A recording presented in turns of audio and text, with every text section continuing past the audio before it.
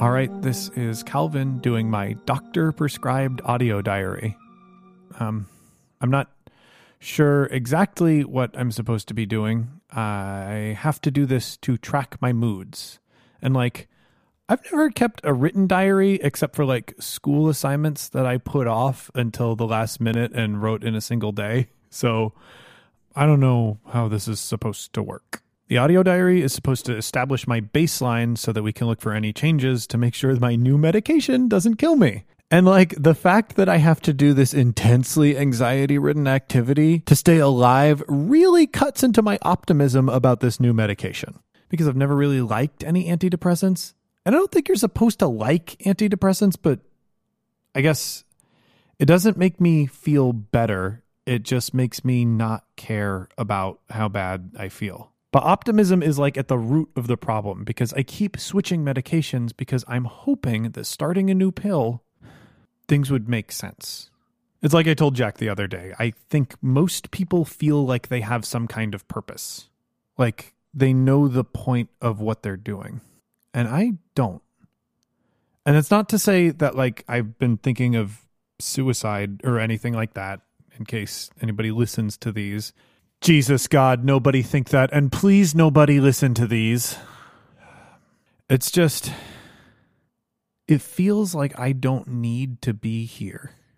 I know my friends and family love me, and I love them, and I wouldn't want to make them sad or anything. But it feels like I don't have access to anything that could be important in life.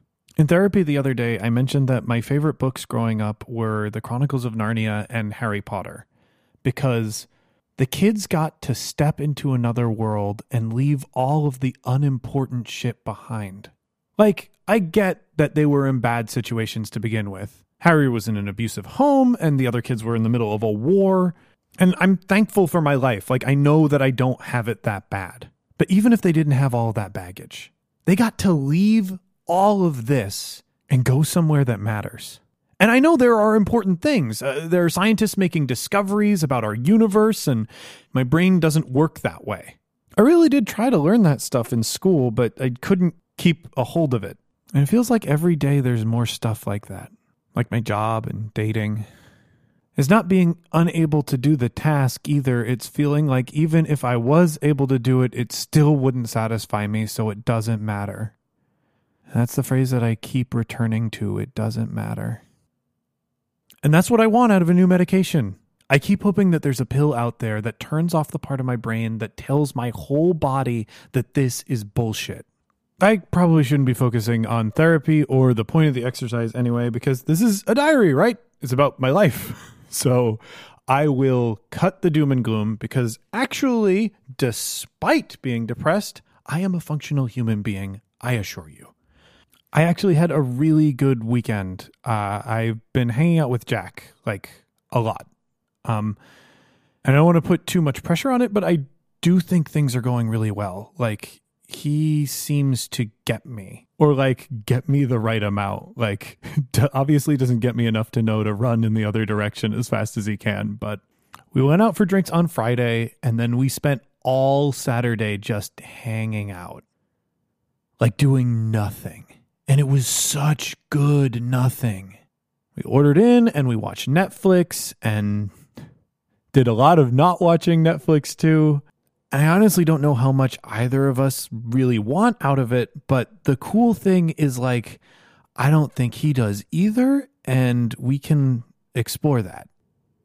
It has been cutting into my drawing time, but I'm also getting really good ideas about where the story should go for the comic. So I think it all evens out at the end of the day.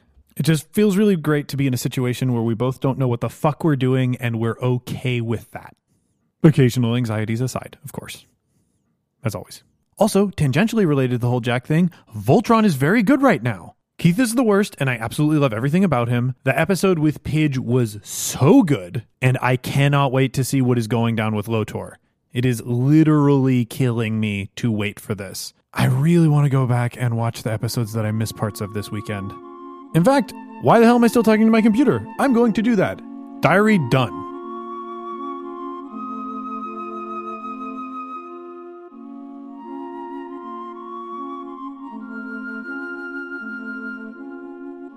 Music for this piece was composed by Kevin MacLeod.